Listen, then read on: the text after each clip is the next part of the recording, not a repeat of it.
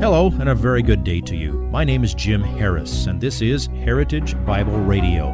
Heritage Bible Radio is an extension of Heritage Bible Church in Boise, where it's my joy to serve as the teaching pastor. Every day, we devote our radio time to studying a portion of the Word of God so you can know Him better through Jesus Christ and serve Him better through your local church. Welcome to this Sunday edition of Heritage Bible Radio. This week, Pastor Jim preached from Mark 7, verses 24 through 30. People came to Jesus in droves, seeking healing. But this time a woman came begging that he would cast a demon out of her daughter, and his response was, "No, not for you." Shocking? Confusing? Raises all kinds of questions? Yes.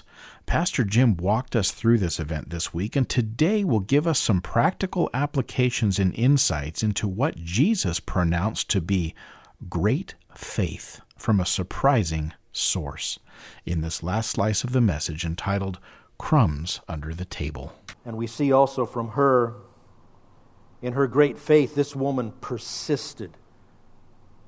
You know, I don't know how hard it was for her to find Jesus when He came, but she found out where He was. She comes there. "O Lord, Son of David, have mercy on me, for my daughter is greatly possessed." And what's the answer that she gets? Stone silence. Now, that's kind of an obstacle. He's ignoring her, it seems. But she kept on pursuing to get to Him, to find relief for her daughter. We don't know the exact term of events, but eventually she's in front of Him on her knees. "O Lord, Son of David, have mercy on me, my daughter, my precious daughter." She wasn't going to go away. The lesson is that great faith does not give up when the first answer to your request is no answer at all. Or even an answer you don't want. She kept coming. Now it's instructive, and this is one of my favorite lessons from Matthew, and I'm shamelessly importing it into Mark. It's instructive to compare this woman to others that we know. She's there. A Syrophoenician Canaanite woman is there with the apostles. What are the apostles doing? "Lord, send her away. She's yelling at us. She's bothering us." She's pouring out her heart. "Lord, Son of David, have mercy on me." Look at the contrast. Who had better theological training? I think the 12 did. They had been granted power to heal and cast out demons. I didn't hear any of them going and suggesting, "Oh, don't worry, Lord, we'll take care of this. We know how to cast out demons." I didn't hear that. Why, Peter had been able to walk on water. How many people besides Jesus have ever done that? One. And do you remember that right after Jesus walked on water, then He took His eyes off the Lord and started sinking? And do you remember when Jesus dragged him back through the water to the boat? "Oh, you of," what did He call him? "Little faith." You want to know the words in Greek for great and for little? Macro and micro, or mega and micro. Mega faith, micro faith. These guys have been with Jesus for almost 3 years now. Some of them had learned from John the Baptist before that. And do you know it is only to the apostles that Jesus ever said, "Oh, you of little faith." But to a Syrophoenician Canaanite woman, your faith is great. What's the deal here?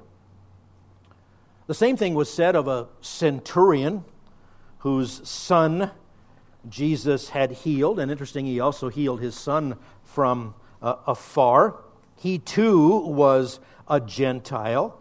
He too had had very little exposure to Jesus, but in Matthew chapter 8, verse 10, Jesus also says that his faith was great. Have you figured it out? Great faith is not a matter only of what you know. Now, there's no doubt you are commanded to learn God's Word, to know God's Word, to hide God's Word in your heart, to study, to show yourself approved unto God as a workman who doesn't need to be ashamed, handling accurately the word of truth. You're commanded to let the word of Christ dwell richly within your heart. You're commanded to receive the word implanted in your heart. In other words, there's absolutely no excuse for ignoring the Bible. You are commanded to always marinate your soul in Scripture. It does matter what you know. That is how you resist the devil, by being firm in the faith, that which the Scriptures teaches you. But here's the principle behind why Jesus branded that centurion and this Syrophoenician woman with the label, great faith. Have you put it together? The strength of your faith is defined by what you do with what you know. What are you doing with what you know? I am totally sold out to preaching and teaching the Scriptures. I want to help people understand the Word of God. There aren't enough Bible studies in this church. There aren't enough Bible studies in this world. You need to be learning God's Word. But what are you doing with it? What are you doing with what you know? And where are you going with it? Peter, in his goodbye, so long, farewell, here's my parting shot words, wrote this. 2 Peter 3, 17 and 18. You therefore, beloved, knowing this beforehand. Knowing what beforehand? Well, read the first part of 2 Peter chapter 3. Knowing that there will be mockers, there will attack the Scriptures, they'll attack the veracity of the Lord, the first coming, the second coming, the flood, all of that stuff. Knowing this beforehand, be on your guard so that you are not carried away by the error of unprincipled men and fall from your own steadfastness, but grow in the grace and knowledge of our Lord and Savior Jesus Christ. To Him be the glory both now and to the day of eternity forever. So what's he saying? Grow in the strength of your faith. What are you doing with what you know? Okay, we're just almost to Christmas. It's not the New Year yet. I can beat you up with a New Year's sermon, which I fully intend to do. No, I intend to encourage you with a New Year's sermon. But it's December. Let's look back.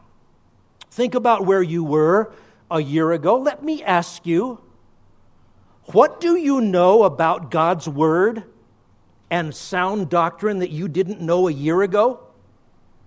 If it takes you more than about 15 seconds to answer that question, wake up and repent. Because that's why you're still here.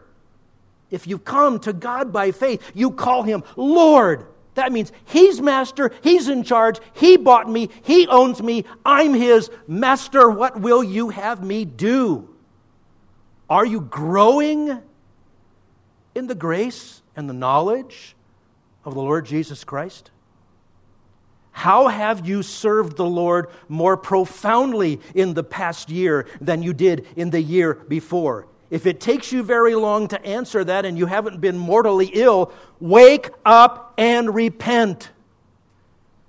My friends, if you plant a garden and you go along and you're watering and you're pulling weeds and you come to one of the plants and in between green plant, you have brown stubble, what do you think about that stubble? Oh, I know it's really corn. It accepted kernels into its heart when it was young. No, you pull it up and throw it away. Are there any analogies in the Bible to believers being like plants and growing and producing fruit. This is a really cool Bible story.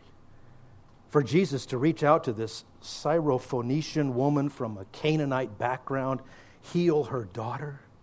The lesson about to the Jew first and also to the Greek. But it's here for you, and it's here for me. If Jesus were to watch your life, follow you around for a little while, would he be going around to bystanders and saying, look at this, look at this. That's what great faith looks like. That's why this passage is here for us. It's personal. And if something needs to be changed in your life, today is exactly the right day to change it. Let's pray. O Lord, Master, King, Son of David, our Lord Jesus Christ, have mercy on us. Oh, Father, we have such privilege. We have such knowledge.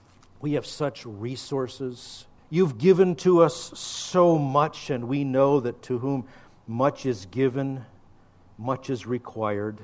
And Father, sometimes we just have to look up and cry out with that other man from the life of Jesus and say, Lord, I do believe. Help my unbelief. Have mercy on us, Father. Oh, we all know we could have done so much better, and that matters not at all for tomorrow. May we stand in your grace. May we grow in your grace and the true knowledge of our Lord and Savior Jesus Christ, that you might use us through him for your glory. In his name we come. Amen.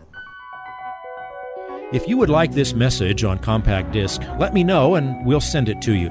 You'll receive the entire message, not just the portion on today's program.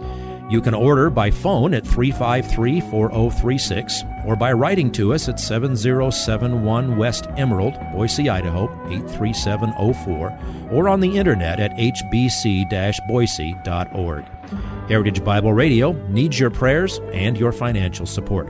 Once again, you can reach us online at hbc-boise.org or by telephone at 353-4036 or by writing to us at 7071 West Emerald, Boise, Idaho, 83704. And if you need a church home here in the Treasure Valley, I hope you'll visit us any Sunday at 7071 West Emerald. For Heritage Bible Radio, I'm Jim Harris. See you next time. Bye-bye.